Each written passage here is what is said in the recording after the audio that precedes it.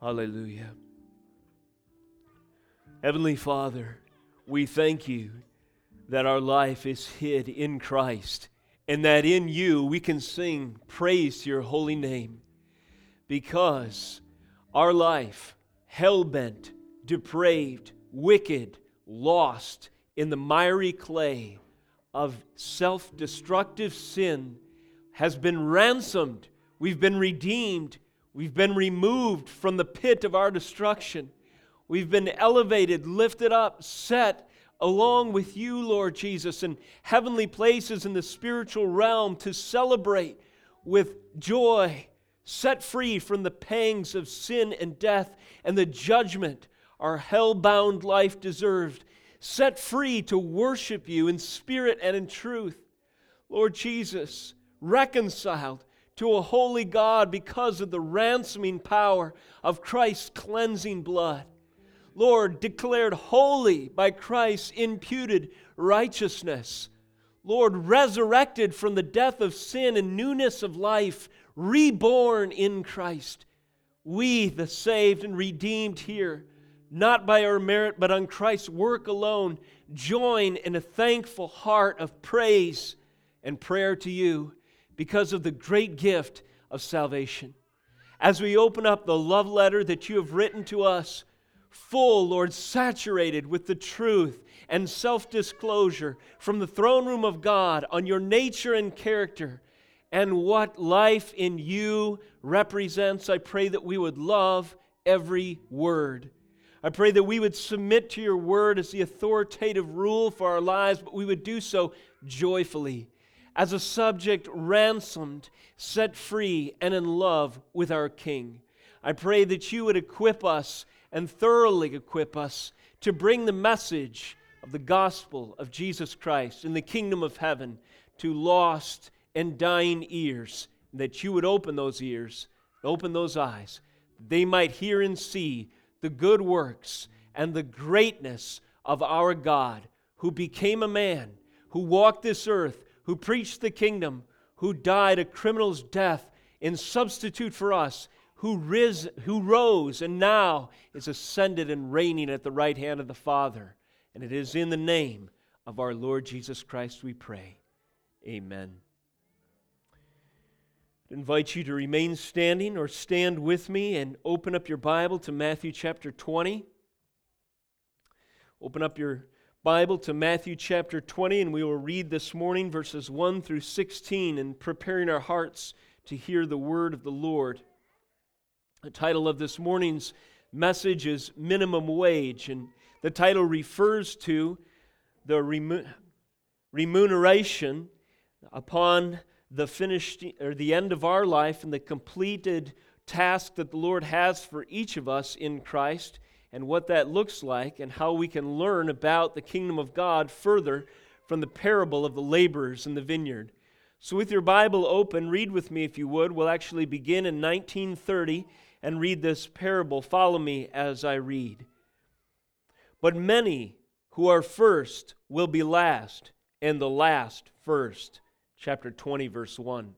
For the kingdom of heaven is like a master of a house who went out early in the morning to hire laborers for his vineyard. After agreeing with the laborers for a denarius a day, he sent them into his vineyard. And going out about the third hour, he saw others standing idle in the marketplace. And to them he said, Go into the vineyard too, and whatever is right I will give you. So they went. Going out again about the 6th hour and the 9th hour, he did the same. Verse 6, and about the 11th hour, he went out and found others standing.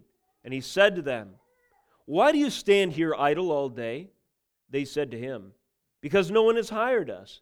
He said to them, You go into the vineyard too. And when evening came, the owner of the vineyard said to his foreman, Call the laborers and pay them their wages, beginning with the last up to the first. And when those hired about the 11th hour came, each of them received a denarius. Now when those hired first came, they thought they would receive more, because each of them also received. But each of them also received a denarius. And on receiving it, they grumbled at the master of the house, saying, These last worked only 1 hour, You have made them equal to us who have borne the burden of the day and the scorching heat." But he replied to them, "Friend, I am doing you no wrong. Did you not agree with me for a denarius? Take what belongs to you and go. I choose to give to this last worker as I give to you. Am I not allowed to do what I choose with what belongs to me? Or do you begrudge my generosity?" So, verse 16, "The last will be first, and the first last." This is the word of the Lord. You may be seated.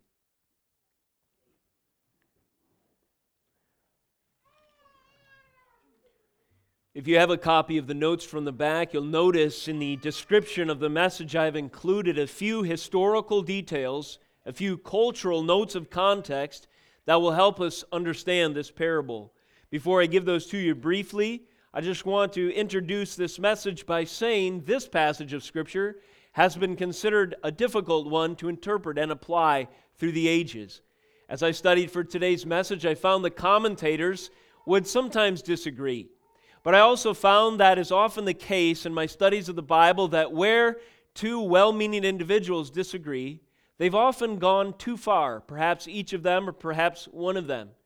And sometimes we need to heed the advice that I think is wise and hermeneutically sound. Hermeneutics means a good study of the Scriptures, following basic rules to have the Scripture interpret the Scripture.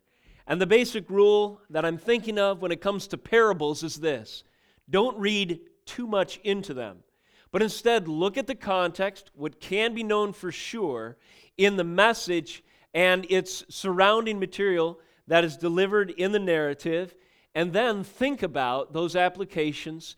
Do your best to attach them to what might be meaningful to you, and then leave it at that. And that certainly is enough. Some might lament that the Scriptures aren't quote-unquote deeper, or there may not be more to gather. Let us not fall into that error. Although we can sometimes go too far, if you will, with the Bible, we must remember that the Word of God is always sufficient. And if we go too far, we've gone away from what is the core, the sound, and the sufficient. And so in an effort to avoid those errors today, hold me accountable in this message to the greater portion of the context, and let's see indeed what riches and what treasures of the kingdom of heaven are laced within the words that we just read, that we might draw from the pages of our text to learn more about the mysterious, unfolding, glorious kingdom of heaven. Here are a few notes that may help. From the historical context, it's helpful to understand that this parable is given in a historical setting, which includes certain economic specifics and laborers and vineyard and so on. So if we note the following observations, I think these can be helpful. First of all, when you see vineyard in Scripture, and when we read about a vineyard in this parable, we can be reminded of a context in greater Scripture, the Old Testament included, which employs metaphors like husbandry, plantings, and indeed a vineyard. That term itself is specifically used. And so we'll note in the course of this message a few reference points in the Old Testament to understand the significance of the term vineyard. But for introduction this morning, suffice it to say, in the history of special revelation, that means in the history of God's revealed truth in the Bible, the term vineyard or the concept vineyard is often employed as a metaphor, illustrating aspects of God's communion with His covenant people. So the vineyard is a term illustrating aspects of God's communion with His covenant people. God tills and tends, like a vineyard, His people. Those He ransoms and redeems, those He saves, He also equips and maintains. He did this through the provisional means of the Old Covenant, law and ceremonies and sacrificial system that we read about prior to the New Testament. And He does this even today in His church through the means of the delivery of His Word, which we are taking part in right now, through the assembly of the beloved, through our prayers, through the Holy Spirit, the promised Paraclete, the helper that comes alongside. God tends and maintains His vineyard. You'll remember in the New Testament correlating passages as well from the book of John, for instance, I am the vine, we read. You are the branches. The branch cannot bear fruit of itself unless it abides in the vine. And there again is the picture of vineyard or planting or vine, a connectivity to the source, to the root, and to the husbandman who would take care of us, his planting, his work of cultivation, his garden. And so in those pictures we have something of the idea of vineyard. Secondly, and more briefly, consider a work day. A work day in ancient Near Eastern times, contemporary to the delivery of this parable, consisted of the time from sunrise to sunset. So regardless of the time of year, from sunrise to sunset, that was your work day. And what the ancients would do, or what the people would do at this time, is divide that day into about 12. And that would be the 12 hours of a work day. And so these segments constituted 1 hour, the workday from sunrise to sunset, divided by 12. And so when we see the time divisions in this parable, we see that approximately divided by 4, the Lord or the master of the house goes out and hires workers until the 11th hour, which is just before the close of the contemporary workday that Jesus is dealing with.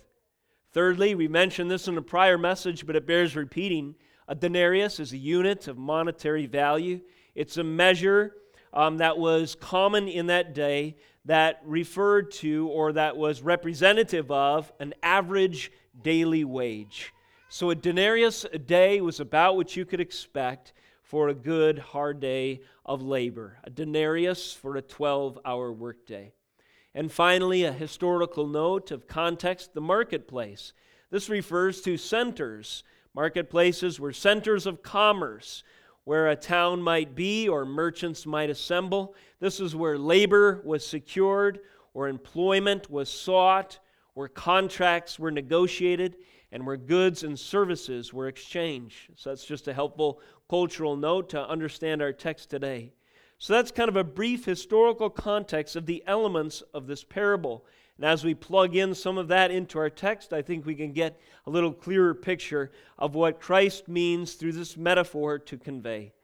Secondly, this morning, in introduction and context, I'd like to give you a literary and theological context. When I say literary, I mean in the context of what is written around this passage. That would be Matthew 19, the second half, and the remainder of chapter 20. Consider briefly, it is imperative, in fact, to recognize, it is absolutely important to recognize that this parable assumes the same basic structure or shape as the previous events in chapter 19. I'll remind you just briefly, in 6:18 we have this account. Jesus said to him, who's he speaking to? The rich young ruler says to Jesus, which ones? Asking him, which commandments must I keep? Jesus said to him, you shall not murder, you shall not commit adultery, you shall not steal, you shall not bear false witness, honor your father and mother, and you shall love your neighbor as yourself. Verse 20, the young man said to him, all these have I kept. What do I still lack? Jesus said to him, verse 21, if you would be perfect, go sell what you possess and give to the poor, and you will have treasure in heaven, and come, follow me. When the young man heard this, he went away sorrowful, for he had great possessions. So issue number one to note in this context is possessions, ownership, proprietary right to material things. This was the issue that stood between the young man and the Lord. The Lord, Jesus, told him, sell all you have, sell your material, temporal possessions that aren't really ultimately yours anyway. After all, the earth is the Lord's and the fullness thereof, the people, the world, and all who dwell therein. Sell your possessions, which you have only a temporal claim to anyways. Come follow me, and you will possess something else. You will gain, you will have credited to you something else. Indeed, treasure in heaven. So the context is ownership and possessions. And because the man could not release his idolatrous ownership that he claimed for himself of his material wealth, he went away sorrowful. So that's part of the context of this exchange. In 23 we continue to read, "And Jesus said to his disciples, 'Truly I say to you, only with difficulty will a rich person enter the kingdom of heaven. Again, I tell you, it is easier for a camel to go through the eye of a needle than for a rich person to enter the kingdom of God.' When the disciples heard this, they were greatly astonished, saying, 'Who then can be saved?' Jesus looked at them and said, 'With man this is impossible, but with God all things are possible.'" The second issue, the second concept to note then in this passage is the impossibility of salvation as far as with respect to man, and the glorious miracle of salvation with respect to God. We mentioned last week, in summary, salvation belongs to the Lord. Jesus uses purposefully this hyperbolic language to show by, again, another metaphor that it is impossible for man to save himself. A camel could sooner go through the eye of a needle. What do we learn? We learn from this that salvation is God's doing. That is, God is sovereign over the process that brings you out of darkness into glorious light, brings you from spiritual death to resurrected new life in Jesus Christ, that causes you to be born again, that causes you to be a new creation. Salvation belongs to the Lord. He is sovereign over the electing process. And then the third point in context deals with rewards. 27, Peter said in reply, "See, we have left everything and followed you. What then will we have?" Jesus said to them, "Truly I say to you, in the new world, when the Son of Man will sit on his glorious throne, you who have followed me will also sit on 12 thrones, judging the 12 tribes of Israel, and everyone who has left houses or brothers or sisters or father or mother or children or lands for my name's sake will receive 100-fold and will inherit eternal life." And so then the third point in that passage, in that narrative, is promises to the disciple, the reward, the future, the destiny, glory, heaven, and all it promises. So again, note the shape. First, the rejection of the rich ruler who could not relinquish his possessions. Secondly, a commentary on salvation. Salvation is the sovereign, miraculous, divine intervention of the Holy Spirit of God. And number 3, the promises to the disciples. That is the reward for their service to the Lord, which on account of what He has done in their hearts and the fruit in keeping with repentance that attends the believer. And what happens when they die? They go to glory. So that's the shape. Rejection of the young ruler, account of possessions, a commentary on salvation, and then promises to the disciples. Well, this, of course, corresponds with the shape of the parable that follows, the laborers in the vineyard parable. Notice first that the master of the house owns the vineyard, and it is he who secures the labor for his proprietary land. He is the landlord. He is the owner.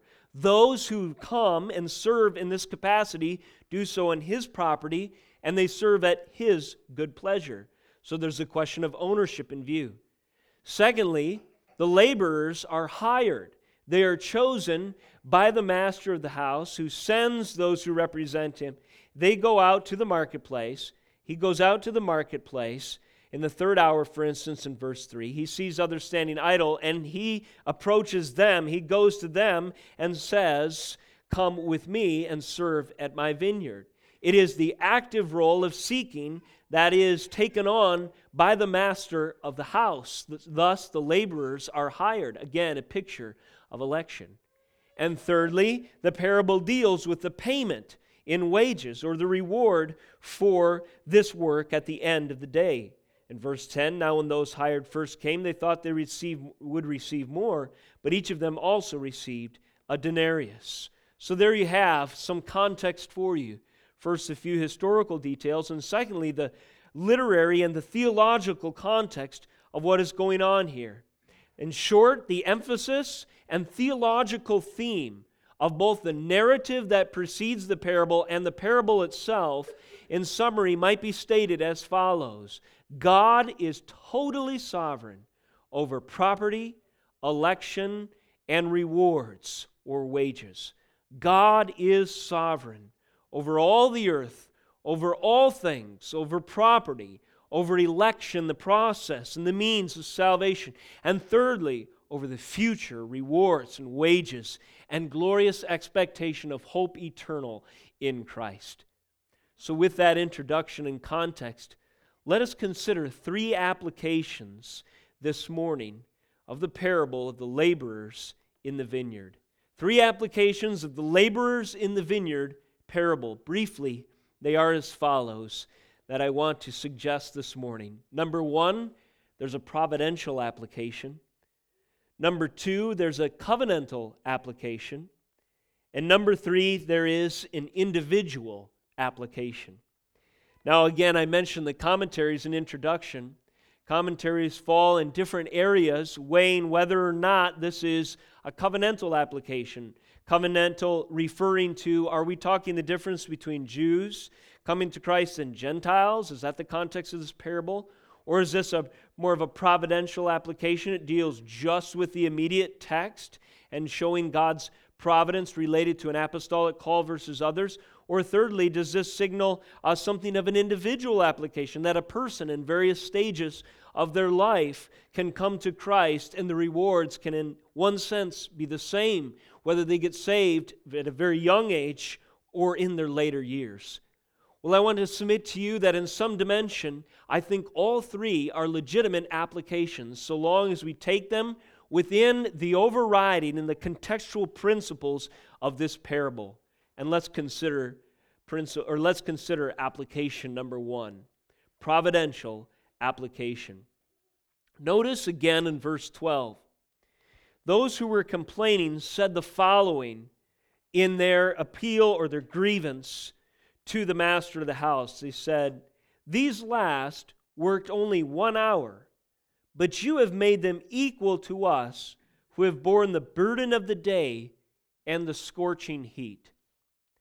In God's providence, there are those within the kingdom of God who are called to a unique path of suffering, a higher degree, an exceptional amount of endurance as far as circumstances are concerned in this life. We're all called to a measure of endurance, but there are some who are providentially called to more. There are some who have the gift, if you will, the calling of martyrdom. There are those who suffer in their physical body, and indeed in extreme hardship for the Lord's name's sake. These are the ones who, yes, rightly, could be said to have borne, in the picture of the metaphor, the burden of the day and the scorching heat. In God's providence, they receive a glorious reward. But in God's providence, the message of this parable in Matthew 20 is those who haven't been privileged to endure or to fellowship with as many or as much, circumstantially speaking, of Christ's sufferings, also go to glory. They also receive a crown. They also can expect a reward.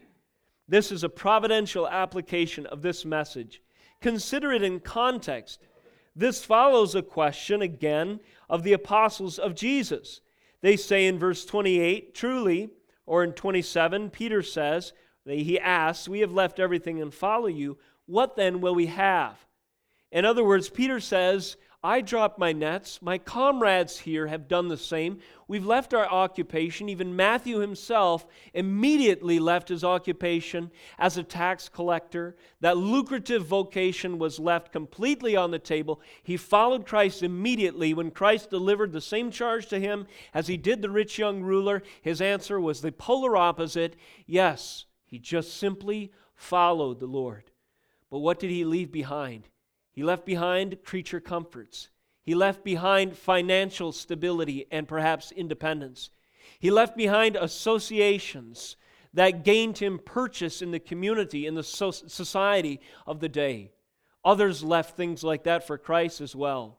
They left the good standing and the good graces of even the religious and certainly the political community of that day. All these forces around Christ and His popularity shifting to anger of the masses, crucify Him, crucify Him. All those circumstances served as suffering for the initial apostles, and greater still as their lives and ministries unfolded. History and tradition record that all of them, but John perhaps, were sent to a martyr's death on behalf of the greatness of the gospel. We know in the passages of Revelation that detail for us the circumstances that John received that glorious download from the Holy Spirit of God, that glorious picture into heaven, that revelation. He did so under lock and key. Chains were on his hands and feet as he heard the Lord and saw Him in that great vision. So the question then, assuming this and sufferings that were to come, is, since we have left so much and suffered so much and followed You, Lord, what are we to expect? What then will we have? And the Lord says, Jesus tells them, I say to you, in the new world, when the Son of Man will sit on His glorious throne, you who have followed Me will sit on 12 thrones, judging the 12 tribes of Israel. Now, this might seem like a glorious position of authority indeed, and there is a significance to what Jesus has said. But I submit to you that the parable that follows this promise serves as a humbling counterbalance for the Pharisees. That is to say, lest any aspect of Peter's question might include this attitude, hey, what's in it for us? What special favors do we get? Or what can we expect selfishly? And don't we deserve by our own humility and piety and service to Your kingdom something extra, something special? Lest they be tempted to consider themselves worthy of this extra and providential reward of being influential in the gospel going forward, represented in them sitting on 12 thrones of the 12 tribes, this parable is delivered. There will be others who follow You that don't sit on 12 thrones, that don't serve an office of apostle. But when the day of accounts is unfolded and that day of reckoning comes, they also will receive a like reward. The laborers in this parable are examples that make abundantly clear the providence of God in apostolic privilege. There is indeed a unique status for the original 12, and we see that unveiled and unfolded in Scripture. But this unique status does not imply any intrinsic value in and of the disciples, the apostles themselves. Instead, it was evidence of the sheer grace and the providence of God. This idiom is soon employed after Jesus promises them this state of authority and influence and significance. He says in verse 30, but many who are first will be last, and the last first. And in so doing and stating the terms this way, this idiom actually serves, I'm told, to erase the distinctions between the most important and the least important. It's quite obviously so. It's not that there will be some kind of hierarchy, as it were, within the kingdom of heaven that shows that some were more deserving in and of themselves than others. But instead, the terms in the hierarchy or the terms of the relationships and status and privilege within the kingdom are entirely different than this world. It turns the conventions of the pecking orders of social circumstances and societies in this world on its head. In the kingdom of God, it is the first who will be last, and the last who will be first. This shows up in the context of the parable. It even says in verse 8 that the first ones to be paid their wages were the ones who came on the field last. Hardly seems fair. Well, if you use man's standards, that's true. But this is the economy of grace and salvation we're talking about here. And then again, the theme of first and last is repeated in verse 16. Jesus says, to the last will be first, and the first last. So under the providential application of this message, the text shows us that the unique calling of anybody who suffers for the kingdom of God or is influential, from a preacher who preaches and declares the word before a congregation, to a parent who raises diligently and faithfully kids in the nurture and admonition of the Lord, all the way back to the apostles who recorded and testified and were inspired by the Holy Spirit to inscripturate the words of Christ. All of those privileges are God's providence.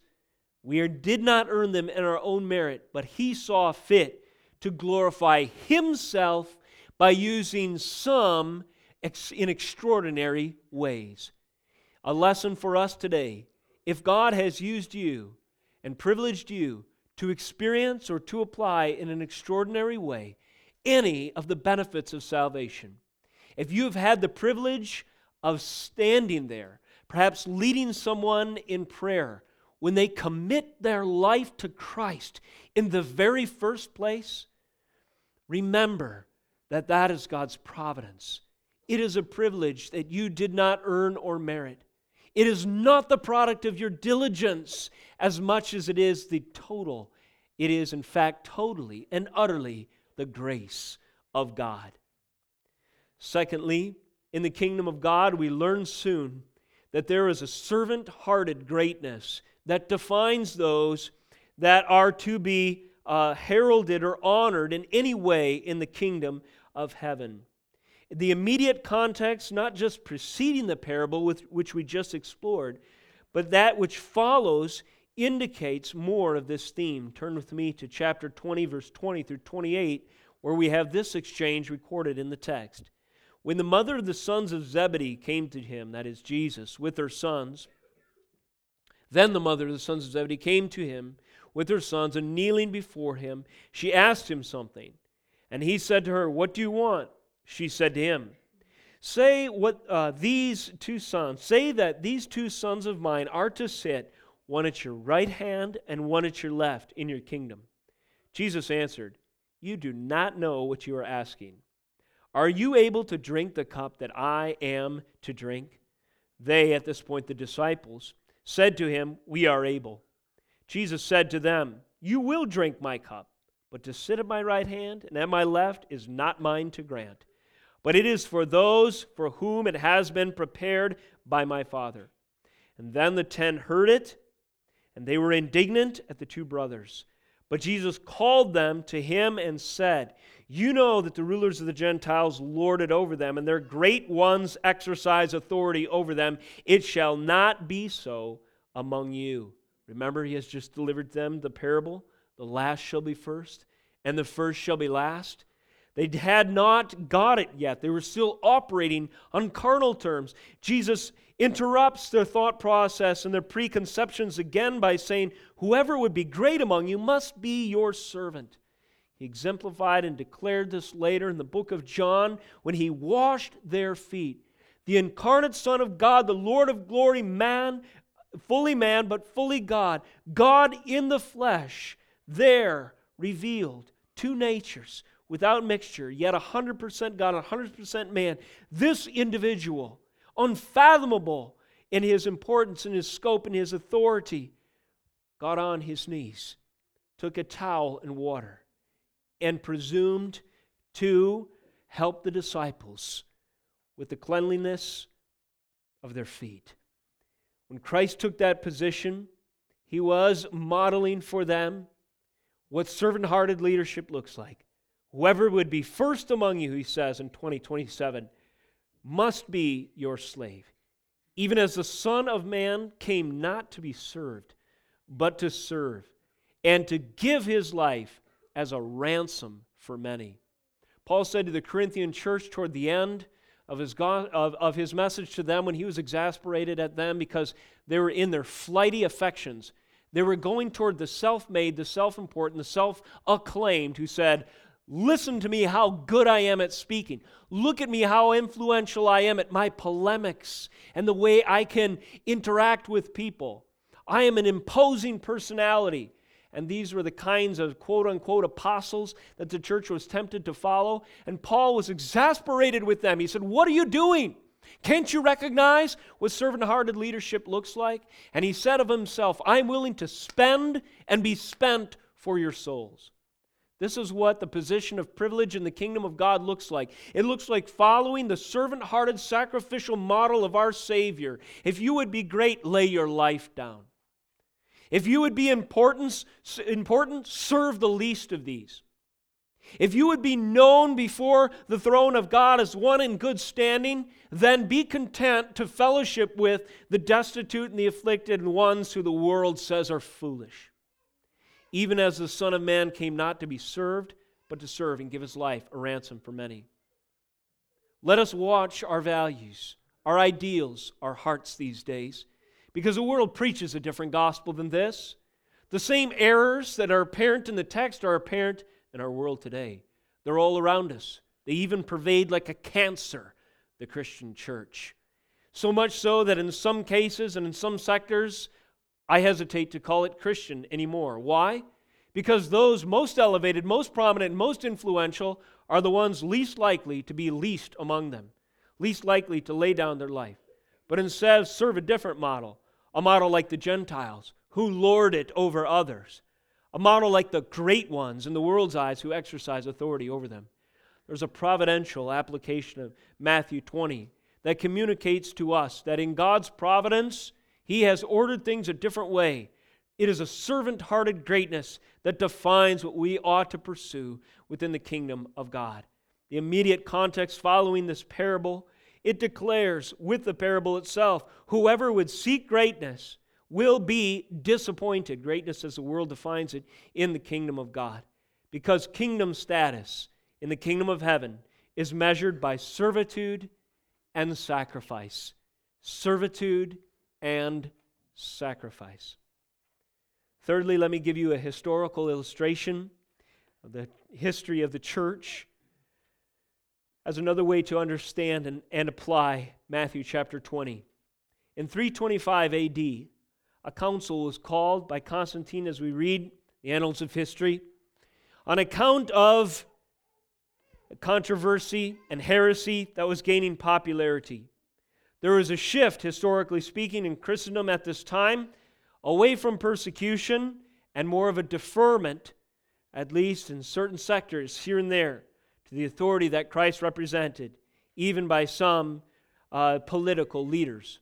Self-serving and as mixed motive and perhaps dying in their own sins as they may be, nevertheless, the social circumstances of Christianity related to the populace were changing.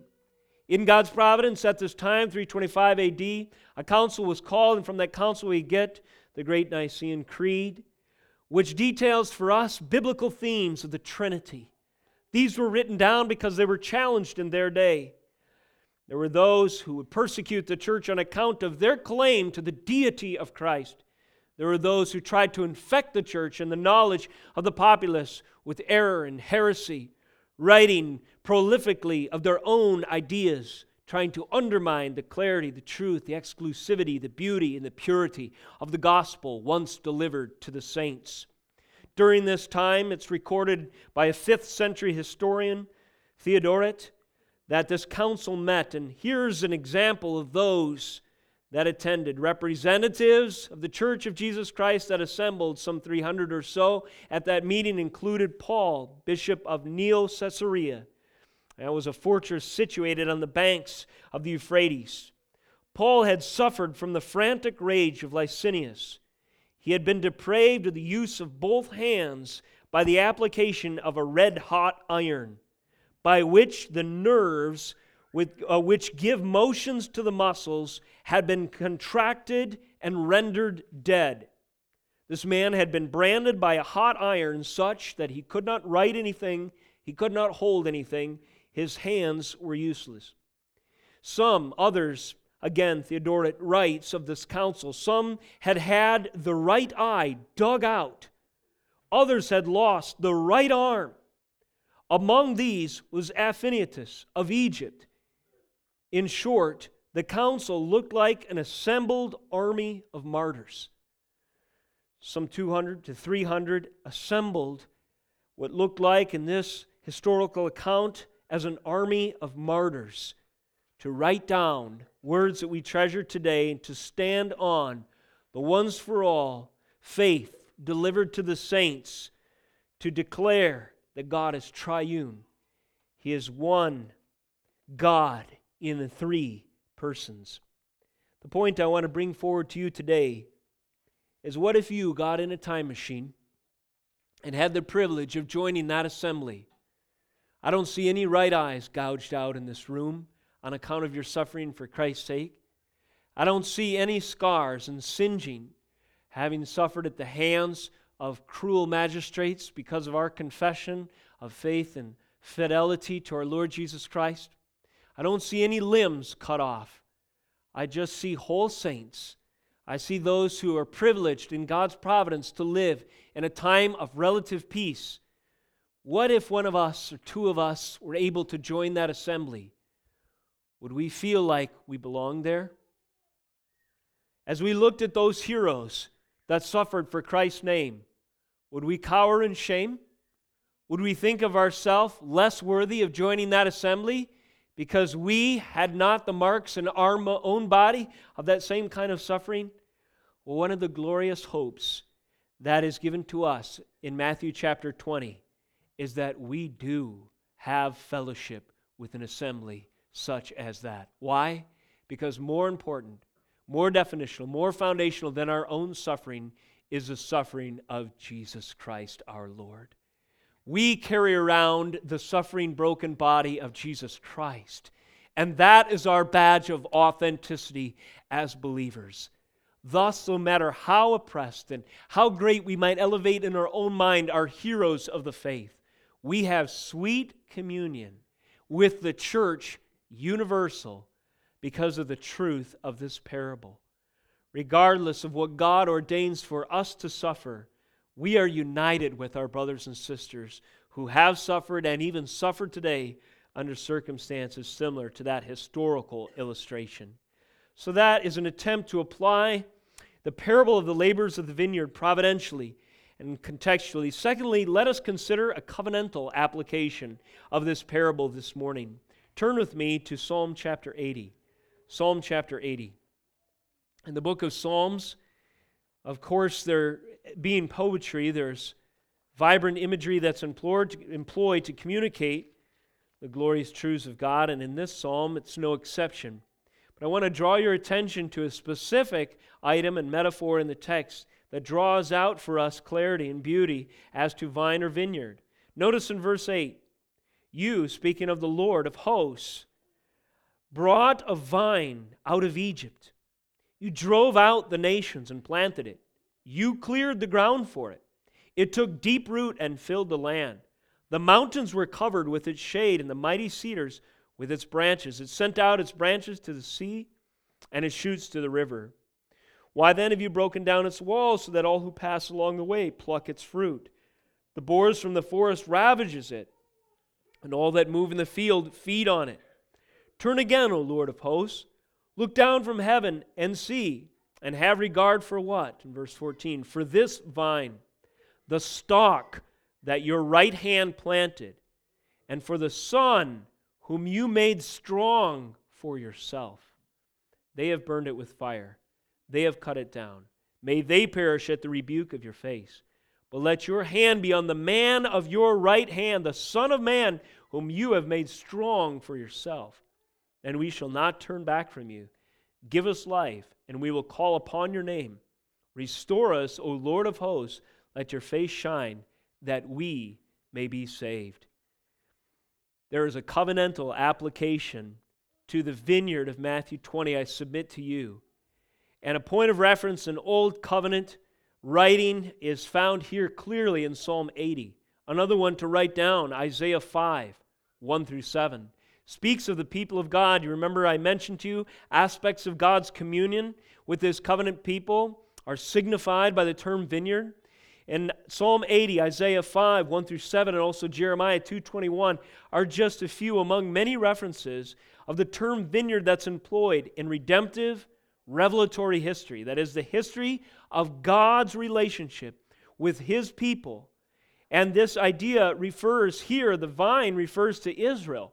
You probably heard it in the language and identified some clues that the metaphor was pointing to. Well, who was that vine that was brought out from Egypt?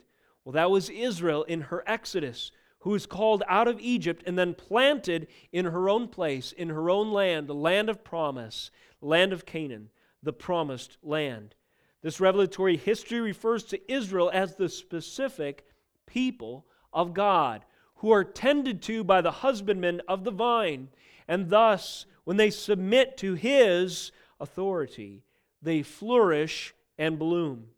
There's also accounts in this text of those who have come to try to destroy and to trample this vineyard. But there's messianic hope, because this stalk was planted by what? Your right hand. The decree and the intention of God's will is evident in planting the nation of Israel as a vine. She will not utterly wither and die, but what she is and represents will ultimately flourish because of the right hand that planted it. And in addition, that right hand will deliver another aid to her. Verse 15, and for the son whom you made strong for yourself. Do you hear the promise and the prophecy of Messiah in the text? Verse 17, let your hand be on the man of your right hand, the Son of Man, whom you have made strong for yourself. So here's the picture. God's right hand planted and tended the nation of Israel. God's right hand delivered to His people the Messiah, the Son of Man, Jesus Christ, in the fullness of time. And thus, in the language of Psalm 80, we have the picture of vine unveiled for us, especially with New Testament clarity, as to the covenantal application of Matthew 20. How do we relate the two? Well, we see in Matthew 20, we hear in Matthew 20, that the Son of Man prophesied in Psalm 80 is now standing on the very soil in which the vine of Israel was planted. And He is there declaring the terms of the kingdom of God. And He is decreeing that there will be a contingency of the redeemed that will endure forever and will receive treasure in heaven.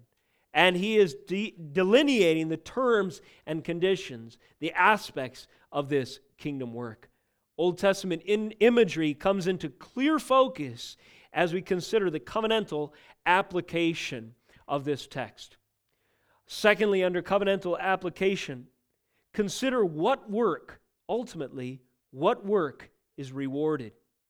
We see in the text that there were those who worked different stages and for different amounts of time during the day. Do you remember verse 2? After agreeing with the laborers, this is at the beginning, for a denarius a day, He sent them into the vineyard.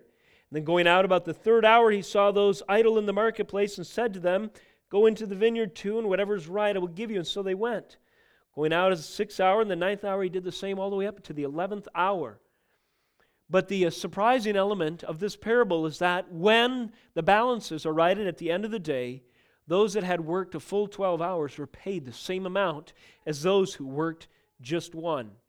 And I submit to you, in the context of this parable, there's a covenantal application. And it ultimately can be said like this. In answer to the question, why were the workers who worked different times paid the same? Well, I submit to you, ultimately, it's because it was a different work than their own that was rewarded. Turn to Matthew 20:17, and we see, as I recall, this third clear mention of the work of the Son of Man who tends the vineyard, dies for the vineyard, cultivates the vineyard, and by His own work on Calvary causes it to flourish. It is declared in this very text, verse 17, and as Jesus was going up to Jerusalem, He took the 12 disciples aside, and on the way He said to them, see, we are going to Jerusalem, and the Son of Man will be delivered over to the chief priests and scribes, and they will condemn Him to death and deliver Him over to the Gentiles to be mocked and flogged and crucified, and He will be raised on the third day. I submit to you that if we are covenanted to Christ in the new covenant, we share in the rewards of the suffering of the Lamb of God. More than that, you, if you are a confessing believer today, if you are born again, you indeed are the rewards of Christ's own suffering. So ultimately, what work is rewarded? Ultimately, it is not so much the effort that we put out in this life that accounts for the wages that are earned. Ultimately, it is the work of Christ on Calvary that is the cause and the foundation for the wages that we earn. The Bible says, without Christ, the wages of sin is death. But conversely, what do we have in Him? But the gift of God is eternal life. Wages, gift. Merit, grace.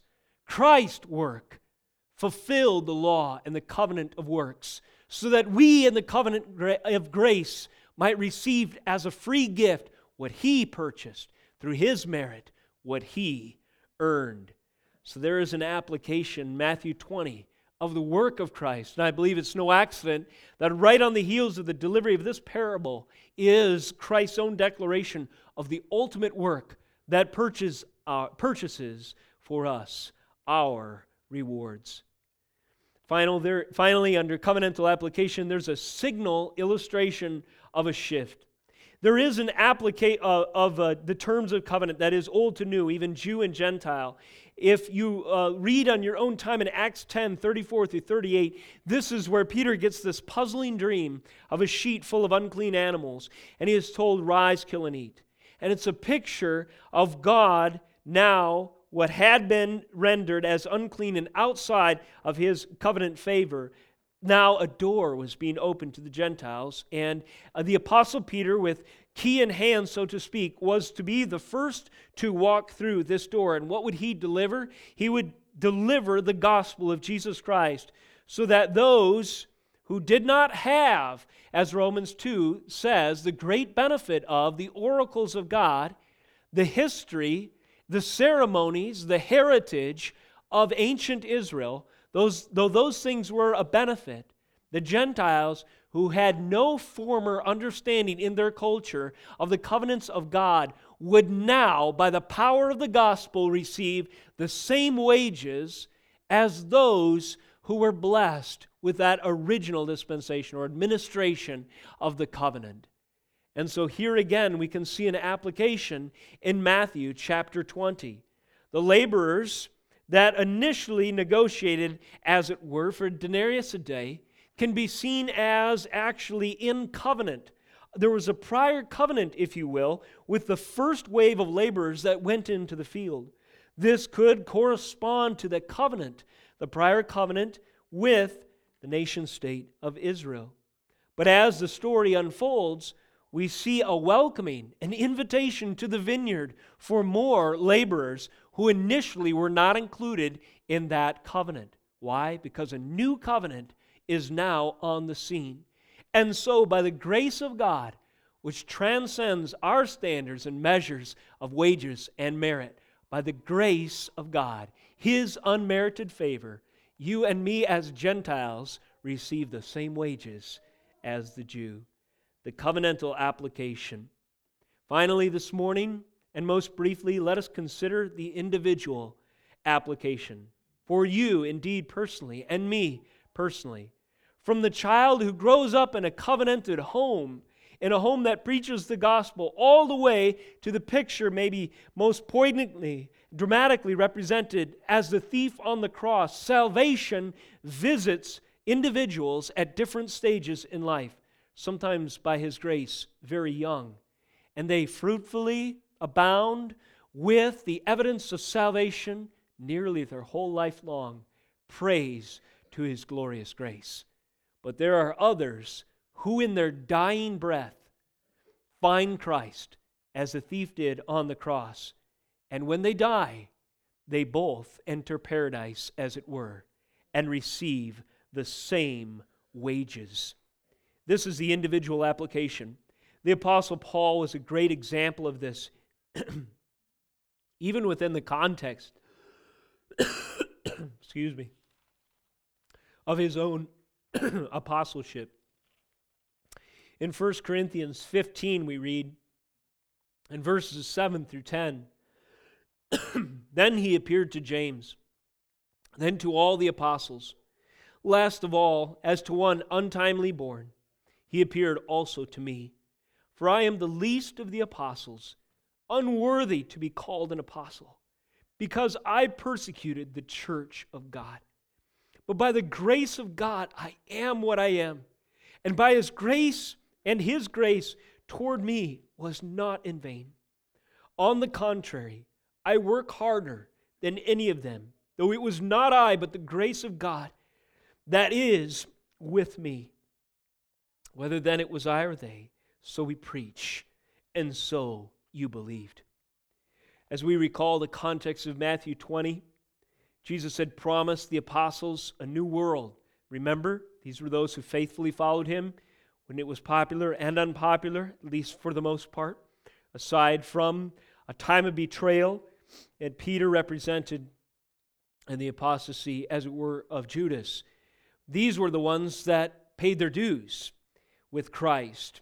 They would deserve the most important position of prominence, we would think, would we not? Jesus promised them, after all, if you that have followed me will sit on 12 thrones, judging the 12 tribes of Israel. Well, as a glorious illustration to the parable that immediately follows, the laborers of the vineyard, God saw fit to raise up one apostle who, during the time the other apostles were following Christ faithfully, was actually killing and persecuting the church, or at least complicit with the death of the saints, who held the cloaks while Stephen himself, one of the first early believers, was stoned to death for simply preaching the truth. Paul was persecuting the church, he himself says, as one untimely born out of time, that is, removed from the initial few, in that he didn't see in his physical experience at the same time the resurrected and the incarnate Christ, the way the other apostles did. Again, he says, to distinguish himself from the privilege of the other apostles, he was the chief of sinners, unworthy to be called such, because he persecuted the church of God. How in the world could he get the same wages? And in some ways, you could say Paul's wages actually eclipse the other apostles if you judge it by how much influence he had in writing the New Testament account. His words, more than any other, grace our New Testament, at least by book count and by clarity. We see and we look to Paul for the systematic understanding of that very grace that saved him. Well, it was a grace that he knew personally. He was paid the same wages as the early apostles, and demonstrated in his own ministry and his own call and his own salvation the truth of Matthew chapter 20. This morning, consider where your own heart is at. Consider where you stand with the laborers, or perhaps outside the vineyard. More importantly, consider where you stand with respect and relationship to the master of the house. As you search your heart, are you the rich young ruler, the young man who went away sorrowful because he could not let go what he preferred over Christ? Or are you one who can hear the call of the master of the house, even though it is the 11th hour, saying, "Come, why stand idle here all day? Come and serve in my vineyard. Come and follow me." Today is the day of salvation. The Bible would have you know, in the perspective of the declared truth of the gospel, that if you stand outside the vineyard, today is the 11th hour. You have waited too long. Submit to the Lord. Submit to the kingdom of heaven. Submit to the master of the house. Confess your sins as Paul did, and throw yourself on the grace, the gospel. Today, you could receive in Christ the same wages as those who have labored, the saints that have gone before and the saints that you know even today. In closing, let us remember not to begrudge the Lord on account of His generosity. After all, it was by grace that we were saved.